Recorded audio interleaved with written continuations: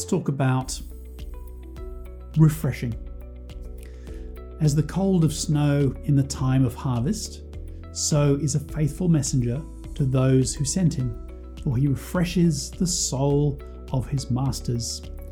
Proverbs 25:13.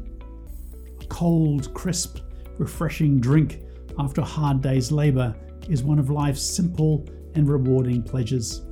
In the scripture, that feeling of being refreshed and satisfied is compared to a faithful person who serves us at work.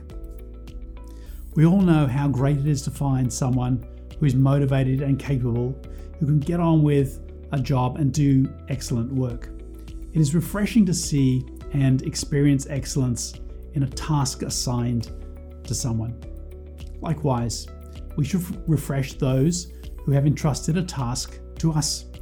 If we operate with excellence and integrity, we will be a blessing to those in authority over us. We are also more likely to be blessed if we are a refreshing blessing. Quick prayer. Let me refresh those around me. Amen.